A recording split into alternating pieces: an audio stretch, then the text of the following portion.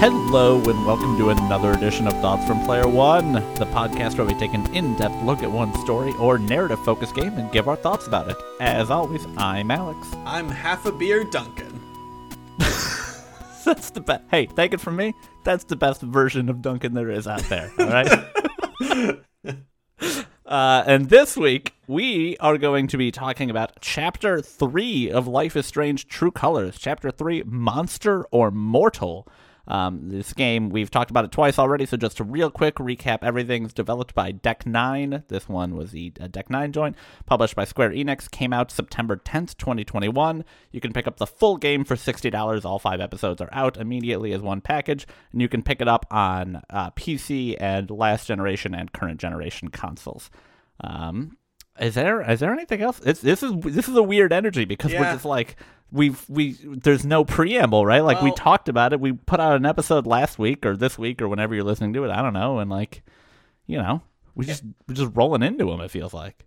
Definitely. I mean, if you want to catch up with the story, I guess go listen to the last ones. But I mean, don't start here. Don't start here, obviously. But like, in lieu of you having to go back if you forgot, I mean, I guess we could just say like, you're Alex and you see emotions as colors and your brother dies. Like, that's what you need to know going in. The rest is flavor text, you know? I've always said that's true of Life is Strange. The characters and the dialogue is all flavor text for the intensely good core narrative structure they're telling. Right. So do we want to do up top? I mean, I should say we're going to do this in the same format we did the first two, so we'll kind of step through scene by scene. This one's a little shorter, so I don't expect it to be quite as long of an episode, but we'll still try to get our dirty claws in there. And I don't know why I'm saying stuff like that so you much say it so quickly episodes. Too. You said little toes last time. You have no hesitation. I said that so many times, and I'm glad I left it in because I think it was funny. But I do. It just sort of comes out. I can't stop it in time. So we're still going to try to kind of dig into some of these scenes and talk a little bit more about some of these character moments. This was a little bit more of a lighthearted episode, I feel like, though. So we'll, go through it. And then, do we want to do spoiler-free thoughts up top, or do we want to just jump right into it? I was just going to ask you that. And I guess it could be just to get like an overall vibe so people know how we feel going in. And I'd like to know how you feel going in. But I'm going to do it first. I would like you to speak, but I actually want to talk right now. I would like to know, but here's the thing. I love hearing you speak about things. I love hearing me speak about things so much more, though. So, I thought this followed a pattern. It followed a pattern of good, bad, bad, bad, good, bad. Or good. Okay, sorry. What just happened? Okay, I blacked out for a second. What just happened? Yeah, right. You know when something's so bad it's good? Yeah. Yeah, that was like the beginning and middle. Then it was bad. Then it got good. Like it was good, so good that it was good. Remember when you were like, I'm going to start? I want to hear me talk about it first. No, okay, all right. It followed an arc, okay? And I appreciate that at some point. You know what? Let me just restart. So, all right? Okay, no. I want to see if I can understand what you're saying here. I'm putting my thinking cap on so I can decipher this foreign language you're speaking. So you're saying it was bad, good, bad, good, or good. No. Bad? You don't remember the patterns at all. Study my patterns. Study my patterns, child. I can't see the signs. I can't see the patterns. It's the numbers. I think it was just good, bad, good. Okay, so you thought it ended good. There was not a fourth one. Right. No. Gotcha. So not great. So bad it's funny. Okay. And then just kind of not great, and then pretty cool. I like it. I think that's good. Here's what I want you to do, Duncan. For every episode for the rest of Thoughts from Player One, I want you to give that synopsis.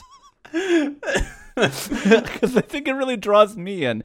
Because there's still an air of mystery to me about what you liked and didn't like. I just know kind of the areas you liked and didn't like. I was actually walking my dog, and I was like, you know what? That is kind of an interesting thought. Maybe I'll say that.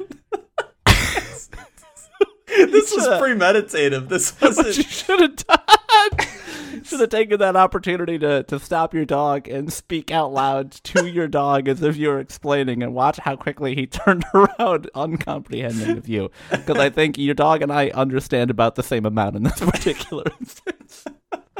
No, okay. I'm kidding. I do get it. Most of it was just good, bad. That's all I'll say. All right. Right. Good. Okay. So now, bad it's good. Fuck. There we go. So good, bad is good because it's bad. Bad, yes. Good would be bad because it's not good. Don't unpack this. Okay. All right. Yeah, you premeditated it. I'm just trying to get on your level, man. All right. Well, I appreciate your spoiler-free thoughts. I can hop in here unless you want to elaborate at all. No, I don't think I should anymore. I want to. I feel like I'm some sort of political figure just digging themselves a deeper and deeper hole. Beautiful. Well, thank you for that. Yeah, what do you think, hot shot? Kind of feel like, okay, so this is how I feel about it. And I was really thinking about this game on the drive home today. I was like, you know what? It sort of is like bad, good, good. No, I thought this it did follow a formula, but it followed the like Life is Strange style formula, where the third episode is kind of where they introduce just like no major story elements. Like maybe at the very end they'll introduce a major story element, but prior to that, it's going to be kind of a more of a lighthearted relationship episode, and I think it followed that same format. I think this is maybe the weakest of them. Sure. I think I disliked this episode. No, shouldn't say that. I liked this episode less than I liked chapters 1 and 2. I think it kind of loses the thread a little bit, and I think that the thing that it tries to do is like the charm isn't enough to carry it all the way through. But I didn't have a bad time with it or anything like that. So I don't know. I don't want to spoil anything for some fucking reason, even though we're about to spoil everything. I don't know. But yeah, I think this, really. I think it's, I'm interested to talk about it and see what worked and what didn't work for you. I will say, very, very small amount of decisions that felt like they mattered at all this episode. I think there's only one where the glass shatters and you have to like decide something that feels big. I couldn't remember if there were one or two. I think you might be right. I think there might only be one. Which I hope we do different things on, because it seemed like a very interesting one, and I was like, I feel like I know which one Duncan's gonna pick. Oh no, there's two. So. There's two. Okay, gotcha. Yeah. Well, okay. let's fucking jump into it then, huh? Let's start talking about the good bad parts. Let's keep trying to talk about the game without actually talking about it. That scene in the middle, that was the good. Best. Hey, Duncan, that's the best part of our podcast, my man. So like, slow your roll. All right, so we open mid-shift for Alex. She is working at the bar now. She's pretty much running the whole place. I feel like when we started, she was like basic bartender, but now it's just kind of like she's just running the whole damn thing, which is cool. Now, do you get that by the fact that what she does during this shift is serve drinks and clean up? Right. But I mean, she's at the bar. That's Jed's space. That's Jed's very true. cool Jed space. He's been demoted space to reading a newspaper on a table. The owner of the bar got demoted to patron. Yeah. So you're kind of cleaning up, picking up dishes, seeing the townsfolk. I think some time has passed. Like not a ton, but a little bit of time has passed. Feels like a couple of days passed between this and the end of episode 2. Yeah, because you got some texts and stuff like that. It feels like you, Steph, and Ryan have been hanging out more. You've been talking a little bit more about taking down Typhon and shit like that. So pretty much it opens in on Steph and Alex talking to Ryan about her power, and she's like, whoa, you really have a power. I'm hurt that you didn't even tell me. And she's like, yeah, well, that's the power. And they kind of start to discuss how Diane, if you remember, is the evil Typhon lady that was not feeling joyous at the lantern ceremony. Walks in, right? And the plan is started, right? There's a plan that they've been forming to, get information from her or learn information from her. And so when Alex says, all right, I've been working, what have you two come up with? Their plan is that one of them will go flirt with her and distract her, I guess. I don't know what the plan is because they don't really know anything about the USB stick yet. There's a USB stick. It comes later. They know that they're trying to get information out of her. I think at that point they think they're going to get it out of her laptop. Right. And so the plan sense. is to like seduce her and then get the information out of her, and somebody steals her laptop. Right, and then goes upstairs with the laptop and like hacks it real fast. Right. Hey, I don't think you're giving this particular scene quite enough credit. Okay, what am I missing? I mean, I'm not saying you're missing. You got it all correct. Okay, but I mean, I'm trying to get us to a point so we can talk about how we felt about this. My bad. I want to get to the point with the decision. You know what I'm saying? Okay. Yeah. So they've come up with the plan, right? And then they say, "Well, we gotta pick the babe. We gotta pick the bait." You know what I mean? And so Steph and Ryan have a disagreement because Steph thinks that she's the one that should seduce her. Ryan says she's probably not even gay. She likes that lumberjack look, you know, that sad puppy face wearing a flannel look. And you have to decide. You know, Alex is like, "Oh, don't put me in the middle of this," but she's the only tiebreaker. So you have to decide who's hotter, Ryan or Steph. Who did you pick? Ooh, I picked Steph. Here's the thing. I agree with Ryan that I think realistically you're talking to somebody in a mountain town in Colorado. They probably like that mountain, that rugged mountaineer look, all right, that's very popular. But also it's a video game, and I know this is going to contribute to whatever romance option you choose, and I don't want to romance Ryan. So Right. Yeah, I mean, well, she's out of town. She doesn't live here, That though. is true. So she lives here now, but yeah, but she didn't come from here. She could have I don't know why I'm saying sexuality is like a big city thing. but yeah, who knows? But anyways, yeah, I also chose Steph because I don't know, I'm not romantically interested in either of these characters. No, Are you yet? Not really. I mean, I can see the beginnings of like, okay, maybe this could be good, but like not so far. If the game was like, okay, here's the option, you can choose to be alone or choose to romance one of these characters, like I would choose the romance option just to like see how they do it. I should clarify, see how the game chooses to handle that particular thing. But I don't think it's like, I don't like either of these characters that much, really. I like them. I just don't like. There's no spark, you know? Yeah, I don't see them as like.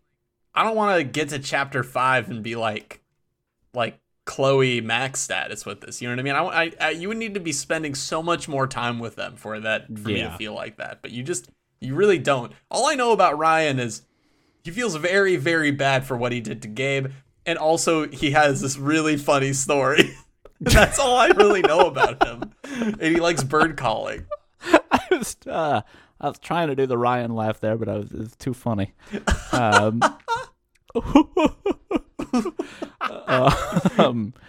I don't know, man. So the reason I say I don't think you gave the scene enough credit when you were glossing over it is I do find, like, while I don't find any of these characters to be a romantic interest, I find the trio of friends to be like really fun. And Yeah. I like the way that scene played out where Alex comes back and she's like, okay, what's your plan? And then Steph is like, I'm going to go flirt with her and steal her laptop. And then Alex is like, that's a terrible plan. And then Ryan's like, don't worry, I have something better. And she's like, whoo! It's like, it's the same plan, but I flirt with her. And I thought, I didn't see that coming, and I thought it was very funny and charming, and I liked that quite a bit. Yeah, I mean they're doing a sitcom bit. This is a sitcom plot. You know what I mean? Where it's like everyone approaches the woman with the laptop and tries to flirt with her. It's just in great. the sitcom, there would never be a possibility of a gay pairing at all. Never. Forget about it. 2021, man, come on. I mean, Newer sitcoms might be a little more progressive. I haven't watched a new sitcom in a while, but I'm sure there's at least one of them that's a little more progressive. I don't think they make sitcoms anymore. I think they made Friends, and that was it. That was the only And sitcom The Office. that was. Yeah, you're right. Weird that they only made those two sitcoms, and they were so wildly, explosively popular, and they never made another one. Yeah. Oh, well. Well, so either one you pick, you kind of sit down because you're like, these plans are bad. I'm going to go sit down, read her emotions, read her mind, and maybe I can try and figure out something that's going on with her. So you go to sit down with her, and you're like, hey, here's your drink. Are you doing okay? Everything all right? And she's kind of busy clickety clacking away at that laptop. And you sit with her, and you are like, okay, I need to bring up, topics or like bring up my brother to kind of get her to start thinking about him so I can read her emotions again. And you bring up like a base kind of like, hey, I just want justice for my brother and I want you to do anything you can to help. And she gets that poker face on, but you can tell that she is sad. I believe that is the emotion that you read from her, is the blue sadness. Yeah. So you need to push a little bit farther, in which triggers one of my favorite mini games of this episode, where you have to find objects around that might trigger it. And one of those objects are napkins. And which you ask, do you need any more napkins? And she says, no, I'm actually okay. I don't need napkins. That part fucking rule. I love that this game just puts that shit in there. Like, what are you doing? Why did you click on that? You fucking knew that was gonna be nothing. Yeah. It was really funny. Eventually, you do bring up a topic that sparks an emotion, and you get to kind of like unlock the object relation mode, where you get to scan objects for emotional fucking, I don't know, it's crazy. You just get to see objects that have emotions tied to it, and the USB stick that's in her laptop bag is one of them. So it's time for a distraction. You text one of the two that you pick to come over and flirt. They do their best flirt, which is a good flirt. It's not bad. It's fun. It's not bad. It's very straightforward, which is good to be distracting, because it's like, hey, like, you wanna something and make out, and anytime you say make out, the blush happening.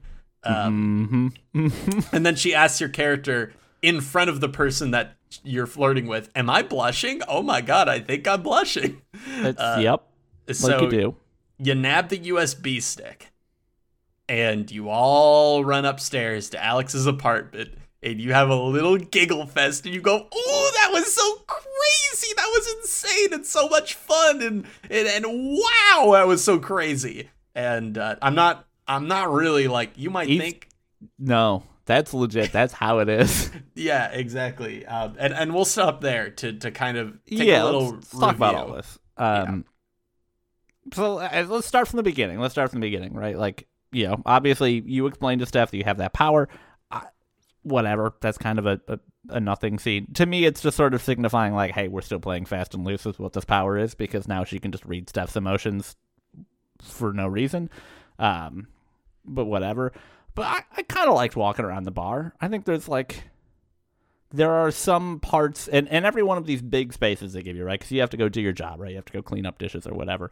And every one of these spaces, there's some of those emotionally tied objects that are kind of like, essentially they're collectibles.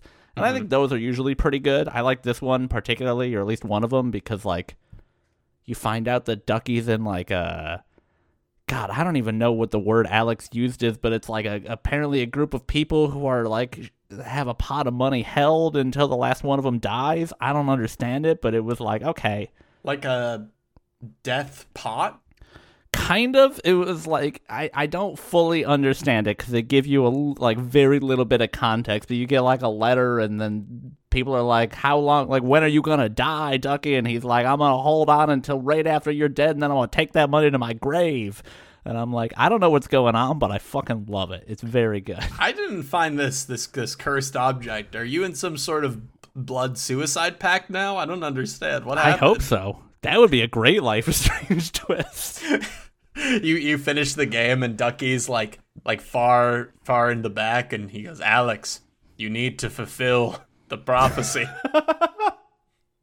So that was fun. Like, that part's fun. Yeah. But then, I mean, there's a bunch of random bullshit where it's like, oh, what's that song that goes, "Doobie-ba-ba, Summer Woman"? That wasn't it, but that's essentially what you get. And like a bunch of stupid mini games like that kind of all mean literally nothing. Yeah. And that part all still kind of sucks. I don't know how I feel about these let me walk up to a stranger, read their emotions, and try and solve their problems for them. It's a little invasive, honestly. It's very invasive, and it's like it kind of goes against all of this, like the stuff that we set up in episode 1 of her being like, okay, I don't, I hate my power. I don't want to be reading people's minds. Mm-hmm. And then when you're walking around, she's like jovially using it and kind of like, trying to be a superhero. So maybe it's that rise to fall action, but I honestly doubt it. Where it's like, yeah. I think they're trying to set that up. I think that's kind of how they want you to feel. As every episode, she's like becoming more comfortable with her powers, and she's able to like control them more, so she can do more stuff with them and be more of like a hopeful member of the town or whatever. But I think if that's what they're going for, they really need to like make that much more clear, because there's no like. There's no scenes where she's trying to get better at controlling her power. There's no scenes where she's talking about like, oh, now I can do this and I can do that, and like I've been trying like to control it in this particular way or anything like that, right? In Life is Strange 2, the whole game is that, right, where Daniel is like throughout the course of the game, every episode you see his power get stronger, and every episode has a scene where he's like practicing to get better at it, right? And so you understand this progression. And like Max doesn't, like, her power sort of changes throughout the course of that Life is Strange 1, but not really. Like, it has an addition, it's a little add-on, but the core power doesn't really change, and its like effect on her is apparent throughout the whole time. And this one, I feel like they're just kind of pushing that away, like, yeah, we set up some cool stuff, but we don't have to justify it because there's no physical component to it. And it kind of it's bumming me out a little bit. I hope they go the other direction with this, if they're not going to like lean into her actually trying to get mastery over this in any particular way. Yeah, I mean, most of that stuff was like consequences happen in the third act, right? Like usually. So I think we if they are planning consequences, we won't see them for a while, but they're not clear enough for me to be like, ooh, she is going to pay for these kind of acts. So yeah, I mean, this bar scene is fine. I think it's leaning into, like you said at the beginning, that third episode, just kind of like, lull, let's establish some relationships and things like that to make sure that we have our hooks in you for episode 4 and 5. Also, how the fuck does Alex get away with sitting across from Diane for so long? Diane comes into the bar to do work and get like a drink or whatever, and Alex is like, well, I'm on my shift, but I'm going to sit across from you at this table and just sort of comment on things on this table for like 10 minutes straight. Yeah. It's the most awkward shit ever. And then when she's like, oh my God, I lost my USB, because she makes like a Facebook post later that's like, I lost my USB, paying huge rewards for it. It's like, okay, you walked into a bar. No one has sat next to you except a girl who is, brother died and is like constantly trying to bring up weird things. And then someone goes up to you and flirts with you. Which, by the way, I got a weird vibe, because I know most likely they're supposed to be around the same age, but I can't help but feel like Diane is much, much older than those people. Mm-hmm. I get the impression that she's older, but I get the impression she's like 5 years older or something like that. I get the impression she's like maybe late 20s, early 30s, and that Steph is like early 20s.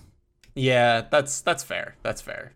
It just seemed odd to me. Reasonable. Maybe it's because all of the Life is Strange like pro tags and romantic interests have been like kids or teenagers, and it's just kind of fucking with me seeing them like flirt with real adults. You know what?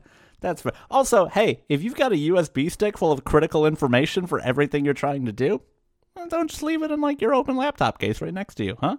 Yeah. Maybe make it a little harder to steal. Yeah. Why carry this information on the USB stick? Yeah. Why do your work at a bar, too? That part, when she's like, I just come here to work, I was like, it's a fucking bar. What are you doing? This isn't a coffee shop. I'm an alcoholic. That's what that says to me. That's a red flag. No wonder this happened.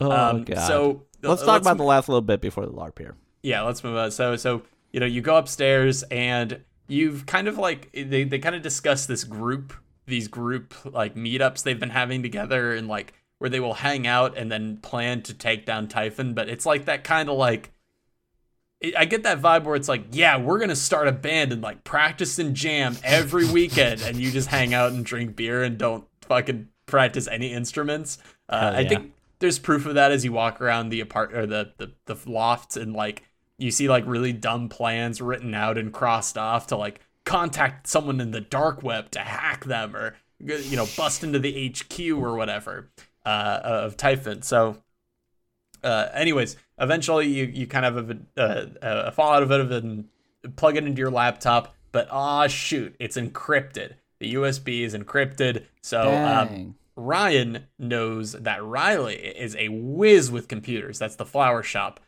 girl, not the older woman with dementia. That would be interesting, though.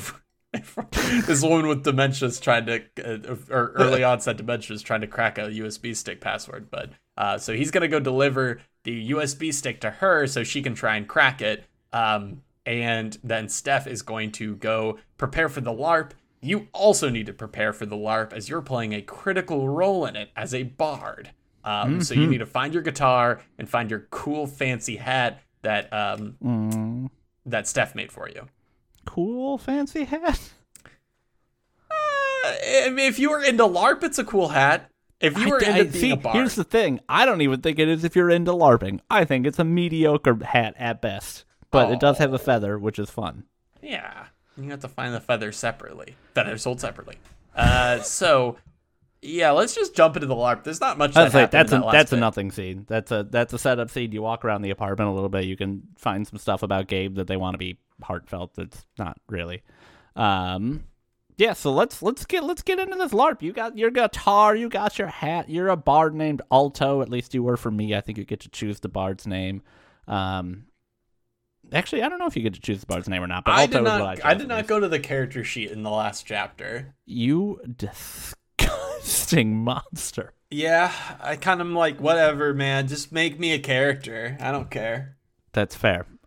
So you have to go find Ethan. You walk outside, and you get a text message from Steph that's like, "Hey, Ethan's like on the verge about whether or not he wants to do this. Can you go talk to him?" And like you agree to. So you go and find Ethan by the docks, who is again the little kid who was Charlotte's son. Gabe, kind of his father figure in his life. And you ask, what's up and why he doesn't necessarily want to do this LARP that the whole town is set up. And to be clear, this is not like we're going to go to the park and we'll all play role play. This is like they turned the whole town into like a big LARP fest thing. So it's like a pretty big endeavor. So you go to find him and he explains that it's not that he doesn't want to do the LARP, but it's that everybody went through all this trouble to like make sure that he was happy and having a good time and cheering him up and doing this. And what if he's like just doesn't want to have that like fun like that? Or what if he doesn't end up having fun and everybody wants him to have fun and then they're all disappointed? And I'm like, I want to take the clip of Ethan saying that like 30-second clip where he's explaining that, and I want to send it to my mom every time she's like, do we still want to do presents this birthday? And be like, this is how I feel when I have to open presents in front of you guys. I was about to say, there's like the way they wrote him and the way that the voice actor explained that, it like triggered a feeling that goes from childhood to this very day of like just echoed of like, Yep, I get that, and it made me feel like, is that kind of childish to feel? But then I'm like, nah, that's just living. But that's just living, I really like that. I thought it was a really well written. Like, I wish that would have had a little more time to breathe, but I really liked it nonetheless. Yeah, it's a good scene. So you then, like I mentioned, convinced Ethan to go onto this LARP with you, and you are his bard sidekick, so you will be with him the entire time.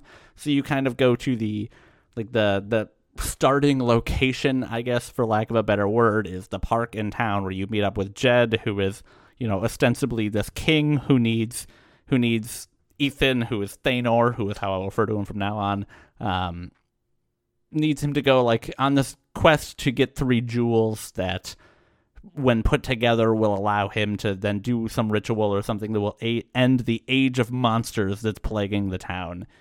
So you guys get together in your fun LARP outfits and you start running around town, and basically this entire section is comprised of you like doing these little small encounters, which are either, you talking to somebody who's pretending to be like a blacksmith, or I think the first one that you usually get is Ryan is pretending to be like a dire wolf. So he's running around in like just normal attire, but he has a wolf mask on and he's making wolf noises. And I thought this was kind of fun because like you decide to fight this wolf and then the camera like slowly turns and it becomes kind of like an old school turn-based RPG sort of game where you're choosing, do I want Thanor to do an attack, and do I want Alto to heal or buff or, do an attack of her own like that, and then, you sort of like jump out and yell your action phrase and do, quote unquote damage, and you have like a life bar and items and everything that you can use, and it's got kind of like a fun vibe to it. And after you beat a monster, Ryan will like lay down and give a cry and then like open his fist and kind of like throw loot onto the ground so you can go pick up like gold coins and little scrolls and stuff like that. It's cute. You wouldn't believe it, but it actually has surprisingly complex mechanics. Like actually kind of difficult RPG mechanics. I don't believe that. Well, did you set yourself to hard mode? Oh, I must have forgotten to set myself to hard mode. Yeah, At the beginning of when you launch Chapter 1, it says you want to play a hardcore run of Life is Strange on the highest difficulty, where if either Alex or Thanor dies, your save is deleted. I chose no, and that's on me. Mode. Yeah, that's my bad. Yeah. In my version, you have to manage Thanor's different skills, his kid skills and his adult skills. It's kind of like a multifaceted thing. There's a lot of time that I spent tuning Alex's guitar. That was hard. It's a lot of time. That's interesting. That's a whole mini game I didn't get. Yeah. It's a lot of things. So for real, it is pretty simple. It is cute though. I do like it. Yeah. It's just like it took a little bit too long though. There were some fights where I'm like, yes, double Thanor's attack, do the maximum number of damage that I possibly can, and move on and find 1,000 scrolls that heal me to full. Dog, I had so many scrolls, and this was a fucking... I did 3 fights throughout this entire RPG thing that lasted like an hour, and I still saved all but one of my scrolls. Because I was like, well, what if there's a secret fight that's harder? Yeah, that would be awesome if they threw in a secret fight against the CEO of Typhon. And then Thanor went, the planet's crying out. You need to pay for what you did. But my favorite line happens when you kill the dire wolf, right?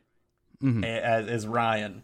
And you you can like kind of like fuck with Ryan or like tease him or whatever, and instead I decided to like read his mind telepathically, and he says it in the weirdest fucking way possible. He goes, "This is actually really fun." I'm like, dude, I can't take this. It's just it's not as funny right now, but when I heard it, it's just such a very like, oh my god, this is actually really fun. Like, not even the voice actor sounded like he was convinced this LARP was fun. It was so funny. And so it became, because my partner has been watching me play it, so anytime that we're just kind of walking around doing things passively, I've been looking her dead in the eyes and going, hey, Sarah, this is actually really fun. Like, just, I love that conviction. It's extremely good. Yeah. So that's been my favorite line of this chapter. Very simple, but that's beautiful. Good. That's good. Hey, I love the lines like that are like, because like that line, if you heard it, you'd have been like, that's pretty funny. But because you were able to meme on it for so long, it became so much more than it could have been. And I love that. Yeah. So moving on, you kind of go through this whole LARP through the town. There's a bunch of different small encounters along the way. You meet. Basically, Ryan plays like 3 or 4 different monsters throughout the course of this. He plays like a little snake person. He plays a bridge troll. He plays that direwolf, and all of them except for the direwolf, I think, have a. If you're walking around town and talking to people, you can find other things to help you overcome these encounters, right? You can buy like some troll dust that charms the bridge troll, which I thought was pretty fun because, he just like becomes really like over the top cordial and everything, good stuff like that. And then there is a ye old potion shop that I forget the name of, or magic shop that Steph runs. That used to be something. Magpie Miracles. That's not it, but it's something like that. So you kind of go in there and Steph has transformed the record shop into this, did like a pretty good job transforming this record shop into like a faux magic sort of shop. And there's a bunch of different scrolls you can buy, and one of the gems is in there that you can, you have to convince her to, let you buy by trading a scale for it or something like that. Whatever. Mildly interesting stuff, but I think that whole scene in the record shop is nice because it just shows the level of commitment that Steph has to something like this. And then also you have the opportunity here if you choose to flirt with Steph, because you kind of get the impression that, I don't know if this is specific to whether or not you have been going down this path before, but you get the option to be like, read her mind, and she's like, wow, did Alex really think I was the cute one of the two? That's like, I don't know how I feel about that. And then you can like, in kind of a joking way, offer your hand in marriage, and then like, and essentially all be the like benefits that come with. Yes, all the benefits that come with my hand in marriage. Nudge, wink, nudge, wink. And which Ethan goes, whoa, this is real. That was it's actually extremely funny. They really held the right amount of pause on that scene. I actually really liked that, and I felt that's the first time where I'm like, ooh, this isn't like cute flirting. This is sexy. There's something here. So, as you are leaving the shop, if you chose that option, Alex kind of like makes another nudge about seeing each other again, and then like winks as she's leaving in like a really playful way. And I think that was the moment where I was like, oh, I don't like Steph and Alex or Riot and Alex as a couple or anything like that. I just think Alex is a really charismatic character. Yeah. So she brings any of those relationships up to the point where they're like interesting and fun. Like, I think she's a really, really enjoyable character to spend time with when she's having fun. And I think that clarified a lot of how I felt. Because like, I still, even after that, I was like, yeah, Steph is like fine. Ryan is fine. I feel that way at the end of this episode. There's nothing wrong with either of them. But I think this was the moment where I was like, oh, but you know what? I just think Alex, like I would still choose to have a romance option with either of them because I think the game would have a lot of fun with it with Alex's character. And because I think that Alex would be worth can seeing. Get it. Yeah, basically. Right? Is that what you're saying? Basically, more or it's less. Like Alex can get whatever she wants. So like, let's give it, you know? Mm-hmm. And she'll have fun with it, and it'll just be a joy to watch. So I don't know. I think this is like that scene existed for me only to clarify the point that like, oh, this character is good enough that she's bringing other characters up with her, which is cool. Yeah, that's true. I can see where you're coming from there. I think the only other, and feel free to jump in if you have any other thing you want to talk about. The only other one of these encounters that I think is interesting is you go back into the bar. Yeah. And going into the bar to get one of the different jewels, you find Ducky is kind of behind the bar, and he's like, oh, everyone else in here was brutally murdered by a monster, and there's just a bunch of fake limbs all over the place, which is fucking metal. And he's like, oh, I was hiding here the whole time. And then, gives kind of like an over-the-top speech because his whole thing is that he used to be in like plays and movies and stuff, he says, which may very well not be fucking true. But you can read his mind, and he's like, I'm so glad I convinced them to give me this role so I could just be back here at the bar drinking beer all day for free. It's like, fucking Ducky's so good, man. Yeah, Ducky's so metal. Good. He also makes like Facebook posts about like Steph says like, hey, like last chance to become a part of the LARP. And he's like, I tried to send my character sheet, and I have a rich backstory based on the journey to the east. And it said there's just too many characters. I've hit the character limit. How do I submit this character sheet to you? And she's like, this is going to be my favorite afternoon. So good. Yeah. I love him as a character so much. But yeah, you get a gem here. Again, you can talk to, if after you convince the bridge troll. I did think this was weird. If you convince the bridge troll to not attack you, which I don't know if you did or not, but if you I beat the shit out of him. Yeah, so you like to throw some dust at it and it's like, oh, would you like some tea or whatever? That whole shtick. And then you get a bunch of different options, which is like, hey, help us out on this quest, where she just gives you some information that you already had, yada yada. But one of the things is like, hey, say something nice about each of us, which I think is funny and kind of weird. But it was kind of like, it was a good moment where he was like, hey, like talking to Ethan, this is Ryan as a charmed bridge troll, was like, you put a lot of energy and creativity and love into everything you do. And then talking to Alex, he was like, and you are like, you see everything about a person, like their best and worst sides, but that doesn't stop you from believing in them. And she gets like really bashful and shy in a way that, again, the face work is extremely good in this game. But then Ethan's like, whoa, that troll's so emo. And I'm like, kid, you do not fucking know what emo means. What are you talking about? That bridge troll just said nice things about you. That's not being emo. Damn, dude. Ethan just playing Fortnite and drawing his comics. He don't know anything about our culture. Kid. That's very strange. I will also say you have an option to stop at the flower shop, in which you can check on the progress of the USB flash stick. And Ethan's like, you're like, I gotta go into this flower shop, and you can just be like, for real, like, actually, I need to go in. Or you could say, to renew your Bard license. And she says it in the funniest way possible. But yeah, you can go in and check on it, and she's like running a password encryption software on the laptop, so you can see that it is truly making progress. Which I think that was also a good scene, because, like, continuing from the scene of episode or chapter 2, because Riley is the one in there, not Eleanor, and you talk to her, and she's like, oh yeah, no, I turned the college down because Eleanor's gonna need help running the shop, and like it's the right thing to do. Oh, did she? Yeah. Did she? Because guess what?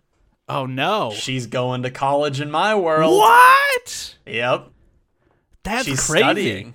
Yeah. So the only difference in our choices was that I didn't tell Eleanor about the funeral.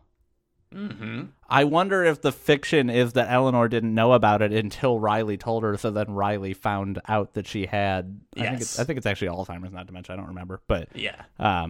That's wild. Yeah, no, in mine it's like a really very sad thing where it's like, I know she won't want me to do this, but I feel like I have to do this. I wouldn't feel good about myself if I, decided to go to college and left her alone and everything. Yeah. Yeah, in mine she's studying for robotics or something along those lines. Well, Look at you, little mister, making the right choices. Hey, I thought you were trying to break the fucking game, Duncan. What happened to that? College could fucking wait, You gotta take care of your mom. That is true. Also, college is a big scam, dude. You don't need to go to college for anything. Just start making robots and shit. Start making giant hands that Jeff Bezos can pretend to have and go. You seen that clip? No. What the fuck? There's this convention. There's this convention where they had these like giant robot arms that like you put the gloves on and you could control the giant arms like a fucking supervillain movie. Oh my god, that fucking rules. It looks really cool, but he puts his hands in there and the motions he's doing, and he gives off this like very, very evil laugh. Like he is having the time of his life, but it sounds like the fucking Incredibles the boy, the villain boy. Oh, yeah. Yeah, it sounds like a very, like, I can finally beat the shit out of that person that made fun of me. Wow. Kind of laugh. So your assessment is by not going to college, Riley could allow Jeff Bezos to become a real supervillain. Yeah, I think that's kind of the path that that Deck 9 is taking. Yeah. Interesting. I can't wait till that comes up again in episode 5. That was, just for clarification, that was the bad part. Just so you know. Thank you. I didn't understand that. So closing up this LARP, unless there's anything else you want to say about it. No. And there's like a bunch of going on around town, but none of it's interesting, so we're not going to talk about it. You go back up to where you started now that you have all 3 of the jewels, and you're going to give them all to the king. You run into Charlotte there, who is playing Thanor's wood nymph spirit creature. I don't really remember who, they don't talk about it. But basically she's like, hey, go take up this hill, there's like treasure for you. And he goes up there, and it's like a sky sword thing that his comic, it was like an important sword in his comic. It was supposed to be super powerful, so he pulls that out of like a tree stump that's stuck into, and then is like so overjoyed by that this is one of those moments where Alex is affected by the joy of one of those people around her, and then like the world around you transforms from just being Haven Springs to being, a facade of like, oh, you're in like this picturesque wooded area, and like you're in an old fantasy clothes. You're not in like your normal clothes. You're like fully immersed in this LARPing world, which honestly is something I expected to happen way sooner than it actually did happen. I was surprised it took them that long to do this. I kind of thought they would start weaving that in earlier, but I think they did not want to model Haven Springs in its entirety. Yep. I think they were very concerned about that. Sounds right to me. But at doing that, the Jed, who is playing the king, comes out and he's like, I was evil the whole time. And then you enter into like, I did like this change. You go back into that combat screen, but it like becomes more like an actual RPG with like life bars and like a menu you're selecting things from, as opposed to like the Life is Strange dialogue menu, which I think was a lot of fun. So you go through they have like animations too for all of the attacks. So instead of just waving a sword and going 2 damage, which how have we not talked about 2 damage yet?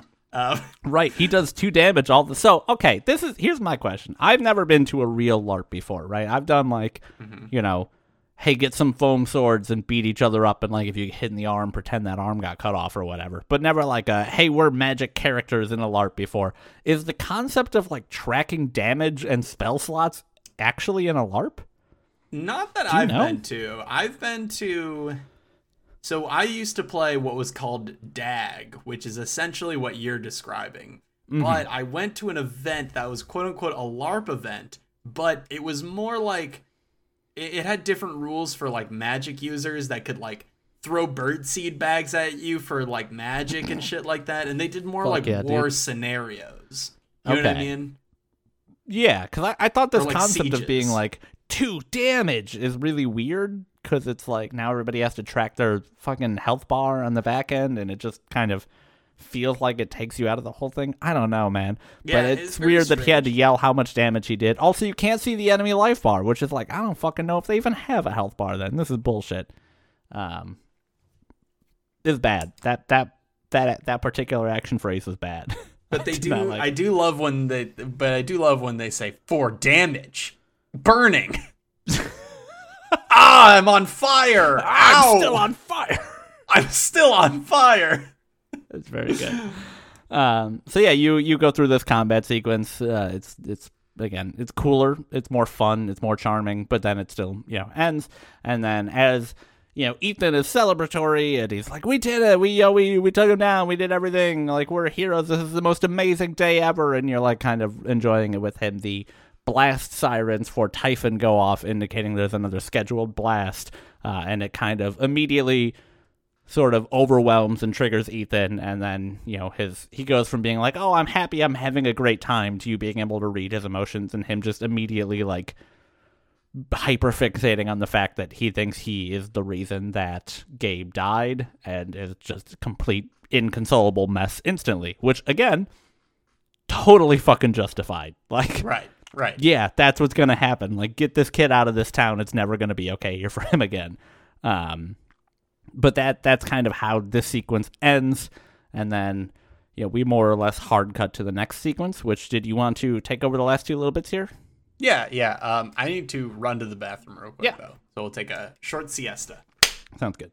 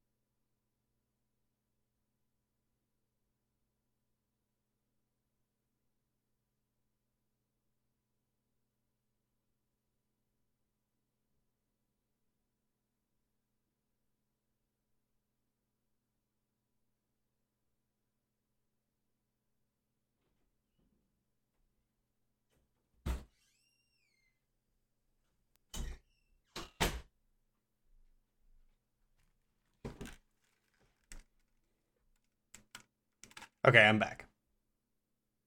Are you back? Or are you gone? Yep, sorry, I muted Oh, myself. it's okay. So you know what I was thinking about on the break? I was thinking about, we were talking about like the 2 damage thing and how weird that would be, and like I was thinking about solutions for that.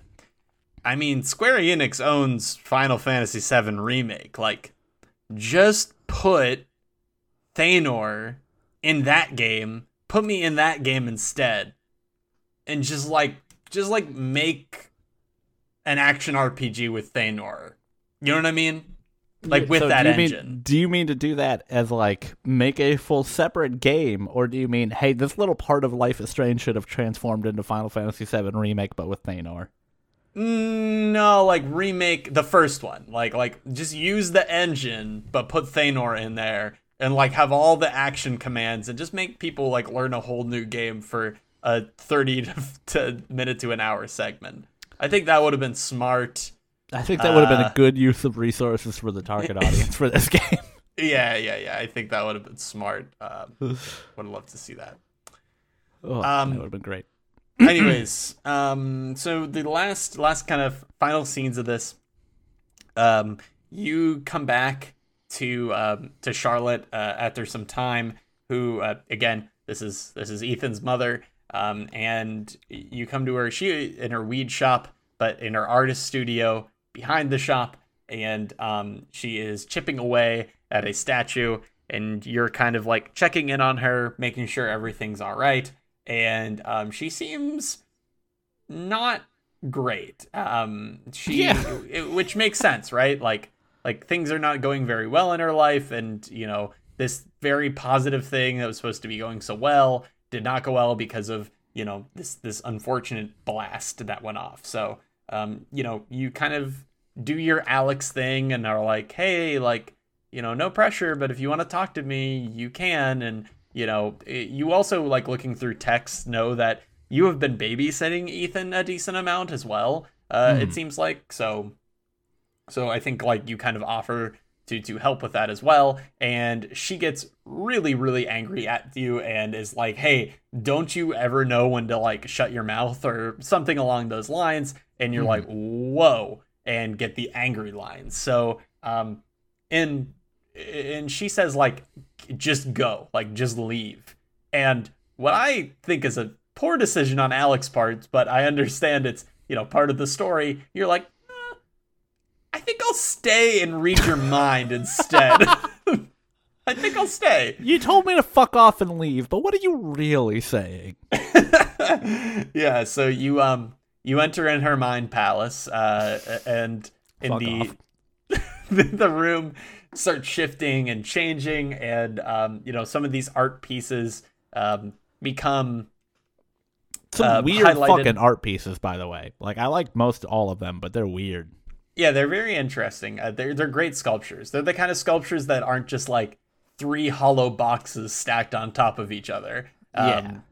So you approach each one, and you learn through it that she is just angry at other people. Like, she hates that ever since you have come into, her life, things have just been going worse and worse and worse. She hates Ryan because, he cut the rope, right? He was the one that technically, finalized his life possibly, even though, it saved Alex's, and all of these things. And I don't know if she hates anyone but the final one. She also hates Gabe for allowing her to feel like somebody is necessary in her life again and then leaving her. Right, yes, that one as well. And then the final one is she hates Ethan for doing what he did because she truly feels that Ethan killed Gabe through his actions, which is like, when you really, I don't know, when I heard that and I stopped, I'm like, oh, shit, that's a complex feeling. Like, that's a very, like, I don't know, I think that's like a very, taboo is not the right word, but like it's an emotion I would never tell anyone but like a therapist. You know what I mean? I actually think taboo is the correct word, right? Like, Yeah, I guess you're right. the idea, and like, I mean, that's this whole conversation that plays out is kind of around that idea of like, you're not like, you don't hate your kids, right? You're not supposed to hate your kids, and that's what she's feeling is like genuine hatred towards Ethan for killing Gabe. That she feels killing Gabe. Obviously, Typhon killed Gabe, but you know, Right. And so you kind of walk away knowing that now, and in some capacity, she comes out of it and is like, "Oh my God, I'm a bad mom. Like, I'm just a bad mom." And you kind of have a briefer discussion with her, and like, you know, try and help her come down from it, but it is definitely not happening. She's still angry, and you were like, God, if only I could take away this anger. And she's like, wait, I think I can. And so you have the decision to try and take her anger away, or just walk away and let her live with that anger. this What is the one do that I'm hoping you do? made the other choice than me because I really want to know what it looks like. I actually I got to see the friend stats after. That's the advantage of playing after you. True, true. So whenever you're like, so what choice did you make? You already fucking know. I took the anger away. Okay, good. That's what I wanted to hear because I did not. Yeah. So I'm yeah, tell me what very happens. curious. I'll walk through mine first because I think it's going to be less interesting. Because I actually sat on this screen for a while. Yeah. Because on the one hand, I was like, okay, every Life is Strange game has a point where they introduce like either a new aspect or a stark growth in the power or something, right? I guess spoilers for Life is Strange 1 and 2 here. Where Max can either like go into photographs for some reason, or where Daniel is like suddenly way stronger than you ever thought possible. Like they always kind of have something, and it's usually revealed in episode 3. And this is kind of what I imagined they were leading up to, right? This idea that, hey, here's this new aspect of your power that you can now do this for other people. You can absorb this emotion in a way that it's like conceptually very interesting to me. So I really wanted to know what happened. I really wanted to go through that sequence. But when it came down to it, I was like, yeah, but like the thing I couldn't get over and the thing that I imagined Alex would sit with is like, A, you don't know what this is going to do, right? Like you don't know how this power is going to impact other people when you do that. But B, like anger is an important part of the grieving process. And I didn't want to take that away from her and not know whether or not she would be able to work through her own grief because you take that away. Like, obviously, it's way more complicated because, you know, like, I will say, this whole scene constructed extraordinarily well, that there was a part of me, like, and I don't think Life is Strange will do this because I don't think it's that dark of a game, but there was a part of me that was like, hey, she seems like she's in such a bad spot that she hates her son that I actually fear for her life a little bit. Like, I wonder if she's not a little on the edge here right now. So, like, maybe this is the right call. But at the end, I decided that, you know, this is not something that at least the version of Alex I am playing would do. She would let her work through that, and she just kind of, you know, basically just leaves, right? You know, you get an option of what to say as you're leaving, and I chose to say that, like, I'm sorry, I wish there was something I could do. And, you know, then Charlotte responds to, like, yeah, I wish there was too, but you can't. And then you walk away and leave her to, like, wallow in her own anger. So, for me, you do the hand thing and you absorb the red. You absorb the red from her body. And she is like, she's like, oh, Alex, I'm sorry I like freaked out on you. I don't know what necessarily happened. And I feel like I should. Oh, I forgot to mention a very important detail. During the, like, I hate this person, I hate that person, the statue she's working on, all of the faces of the people, like, form in this, like, struggle of a, like, it looks like all the forms in the statue are, like, struggling together, essentially. Yeah, you're like, it's an unformed statue that, as you get those, explodes out into the form of these people struggling together. And then in her anger in the last bit, she pushes the statue over. It's a fucking shame because it's an incredible statue. Yeah. So she's like, oh, like, the I must have knocked, like, I'm sorry for knocking over the statue at you. Like, she's very, very, like, spaced out. And is like, I don't remember what I was feeling necessarily, but I'm sorry about it. And you're like, it's no problem. And you're like clearly like trying to observe her and like understand what you just did. But you just kind of have to go because, you know, it's the natural end of that conversation. And she's like, I think I'm good. And then you leave. And my prediction after seeing that scene is I literally took her ability to be angry away from her. Like, at all. That would be really interesting. I don't think she will be able to be angry anymore, which would be very, very funny because she is the weed lady. So we'll see how that plays out. But it was very... Okay. That's interesting to me because the way it was framed to me, which I guess I'm making assumptions here, but the way it was framed, I didn't assume you were taking the anger away from her. I assumed you were transferring the anger she had to yourself, and then you definitely would be overcome by it.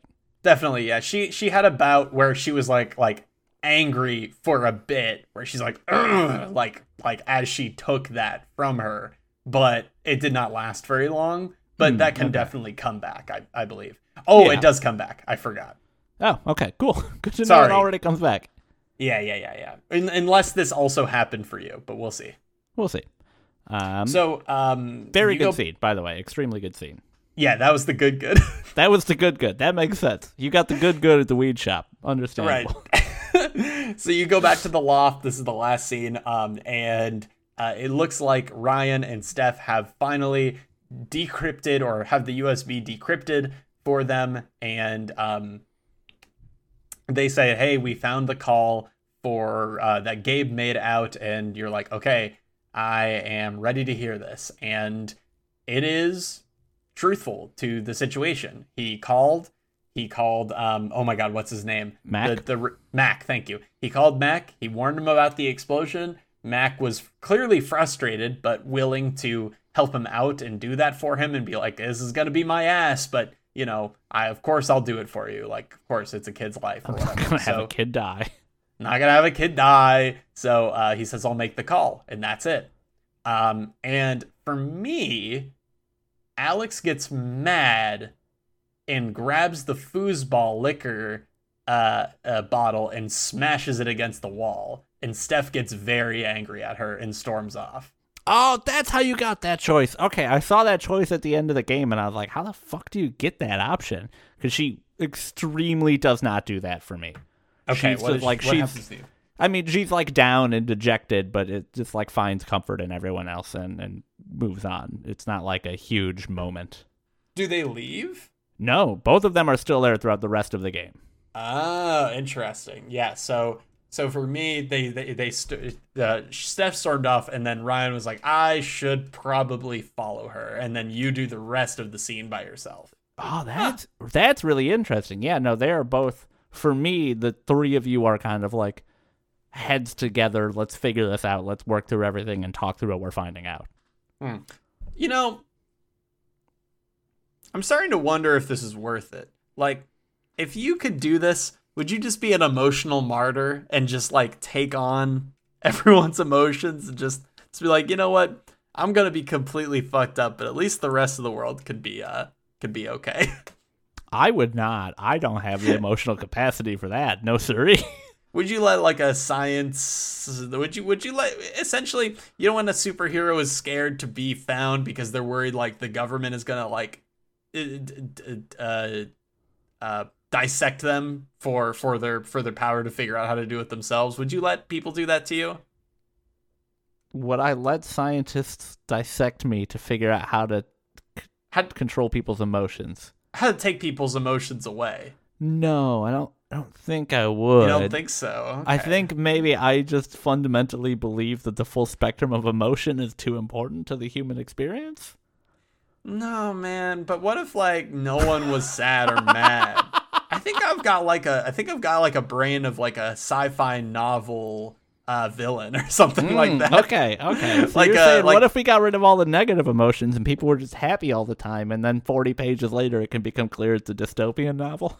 Yeah. I'm like I'm like an Isaac Asimov nightmare waiting to happen. Okay, you know what? Hey, I'm glad that we get these differing viewpoints. I'm glad that that's coming through in the game. uh, um, but anyways, so you uncover more truths through like a puzzle game where you have to kind of read through emails and figure out what's going on. And throughout essentially reading emails about the blast, and you learn that it's like, hey, this is more important than than some kid, and it's like, hey, they were trespassing when they shouldn't have. They know the risks. Fire the blast anyways. Somebody above Diane was telling her that, basically, because Diane is the one that did not call off the blast. Right. Which I guess I should have mentioned earlier. You can find a couple of her objects throughout this episode, and all of them are like her talking to a therapist, being like, my life is fucking miserable. I wake up crying every morning. I can't do this anymore. Like, that sort of thing. So it's clear that the decision that she made that ended up with Gabe dying, like, ruined her whole life. But it's also kind of hard to feel bad for her because she decided to let the blast go through for, I don't know, getting a fucking promotion at work or some stupid shit. Yeah, exactly. And so you're like, well, why is this so important to the company? And through like reading a map and like, you know, figuring out the name of this other project, you figure out that the blast wasn't necessarily important for that location, but to hide the fact that there was a blast at another location. I don't remember what that location's name is. I'm sure it will be important in the next 2 episodes, but essentially, you know, it was a cover up for a different explosion that needed to happen. And I don't remember, again, because these scenes at this point were different, so I don't know if there's anything like, because at this point a revelation was given to me by Ryan, who then like held up the map and explained something that like the secondary explosion based on the name and the information and like the map that you found was at the original mining site that Typhon had closed down years ago because it was the site of the like accident where a whole bunch of miners almost died until Jed saved them. Oh, no, I didn't get that. Yeah, so you like Alex kind of comes, and at least in mine, she comes to the conclusion that like, oh, this explosion was not like important because they were trying to excavate something. It's important because they were trying to cover up something that an inspection is coming to look at relatively soon. Got it. Huh, so interesting. This makes a lot of sense because you texted me after you finished it and were like, that's weird that it just kind of ends. And I didn't get that feeling when I finished it. Like, it was kind of abrupt, but not that much. And I do think that the whole vibe of this ending scene is so different if you still have Steph and Ryan there versus if you don't. Yeah, definitely. That's interesting. Well, I think there were enough differences this episode. I feel like there are definitely less choices throughout the run of the series, but I feel like they are meaning a decent amount to the scenes. You know what I mean? And giving you a slightly different story. I'm happy with the amount of difference there because I did not know what was going to change, and it sounds like enough that it's good. I would prefer they do that for sure. Like I would rather they do a smaller number of choices that have a larger impact than a large number of choices that have virtually no impact, like some of the previous games have done. So yeah, that's a good decision on their part. Like the motherfucking train. I will never in my life get over the fucking train. That the only impact of it is Chloe saying, "Well, a train's not going to make it to the lumberyard now." Whatever. Oh, what a terrible decision point in that game. Yeah. So that was chapter 3, though.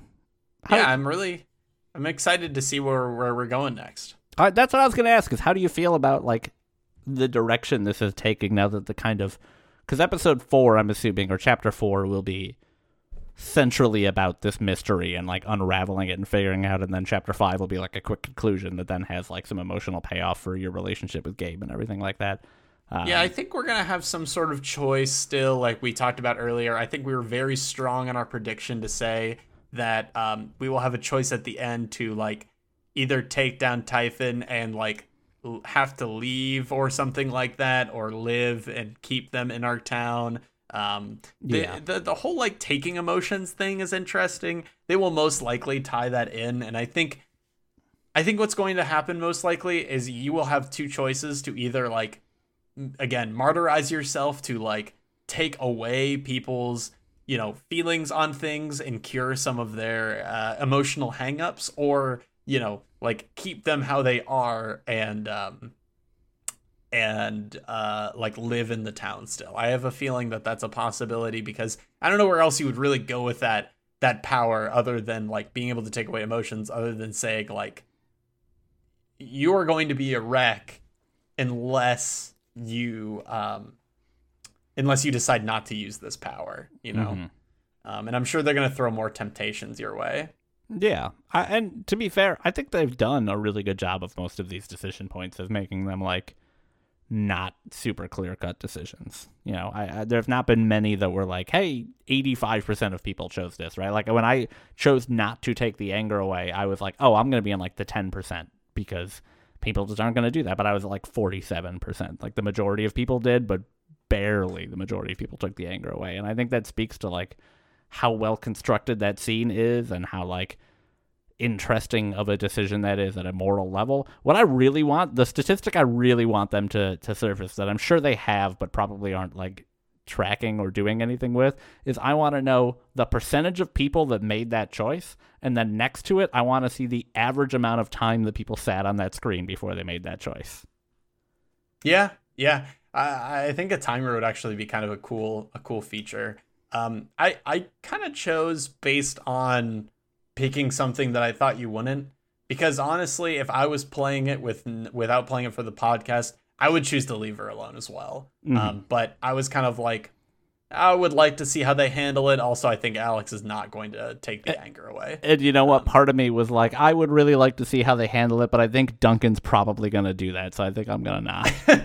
Yeah. That's kind of what it comes down to. Yeah, I don't know how much else I have to say, really, until I get more information. Like you said at the top, this was kind of a, like, the ending. Like, these last two scenes are very important. But I think all of my predictions hold true. All my feelings still hold true from the second one. It's just kind of, this was just a middle, what are those called when it's almost like a filler, a little bit of a filler episode? Yeah, it's like, it's a setup episode for future things. And I think this whole scene or this whole episode hinges on how charming you find the LARP, right? Because it's like a large portion of the episode.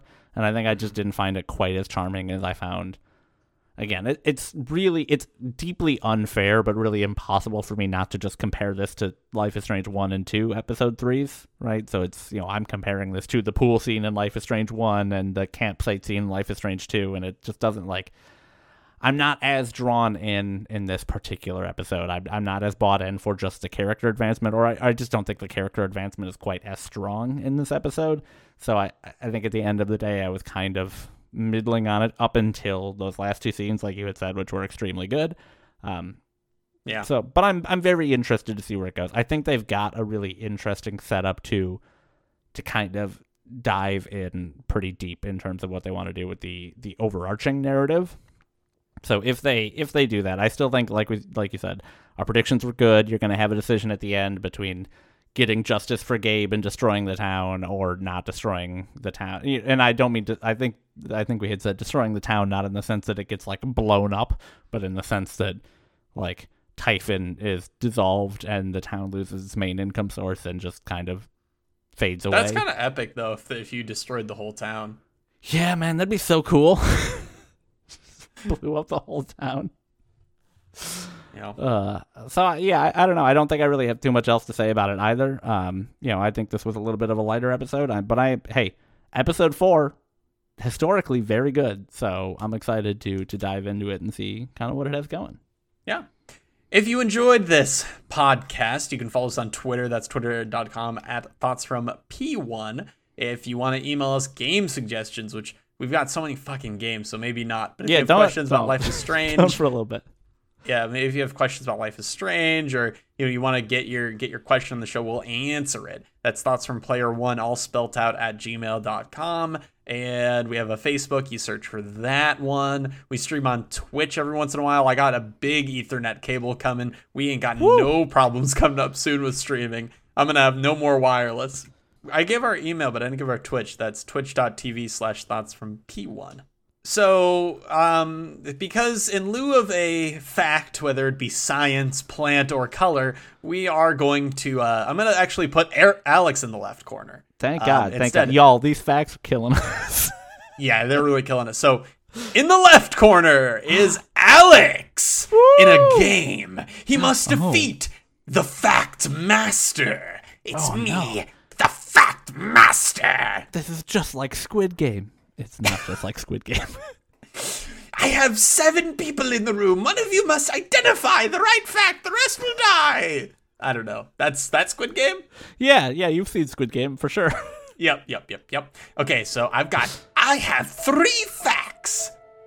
Either 2 will be true or 2 will be false, but not all 3 true or all 3 false.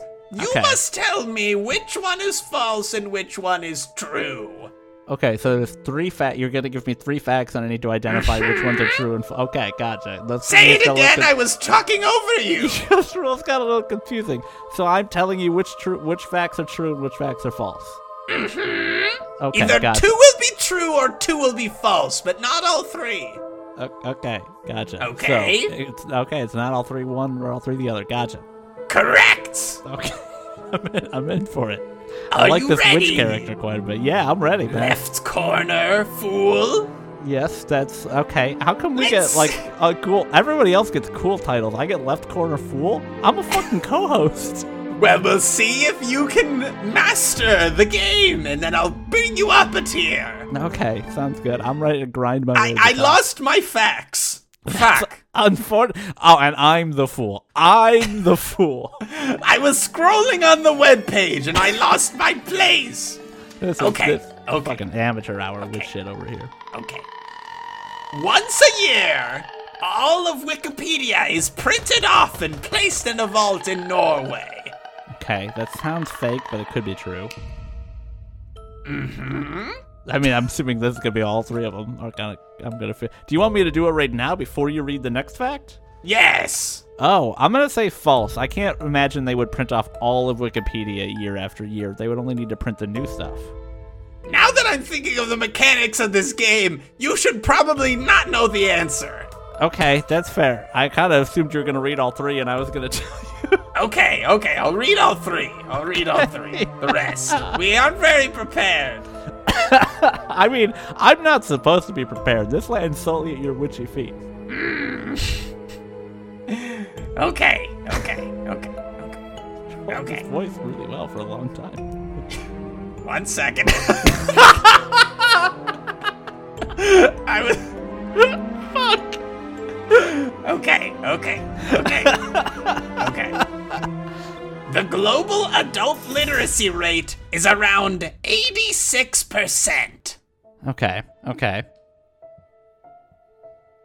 Oh, okay. So you're not reading all 3 at once still? No, Okay, I'm just switching. Okay.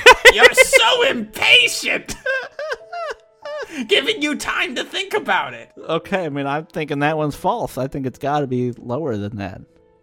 Facebook has more users than the population of the US, China, and Brazil combined. That seems like it's got to be true. So I'm saying false, true. I'm locking Okay. in. I'm locking in. Are you ready for the results? I am.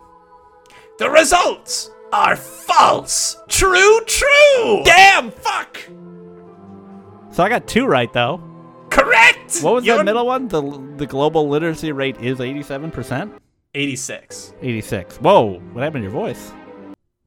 Well, this witch, she casted a horrible magic spell. I was forced to be away living my life happily for a little bit, and then I came back, and the witch ran away. And I'm just on this webpage, and you asked me about literacy, and bestlifeonline.com/worldfacts is letting me know that with each generation that passes, more and more people are learning how to read. According to UNESCO, these days, around 86% of adults around the world are able to enjoy a book of their own. Oh, well, that's a nice little fact. I like the idea that a witch came in and cursed you with a happy life, and then you were drawn back into misery by this podcast. Right. Yeah. A witch said, "You're free! You no longer have to podcast!" And light shined in your whole body. That's what I just dealt with for the whole fucking thing, Duncan. Yeah, that's crazy. That's crazy that the witch sounds like that. Yeah. Sounds like someone should have workshopped that voice a little bit better. I disagree.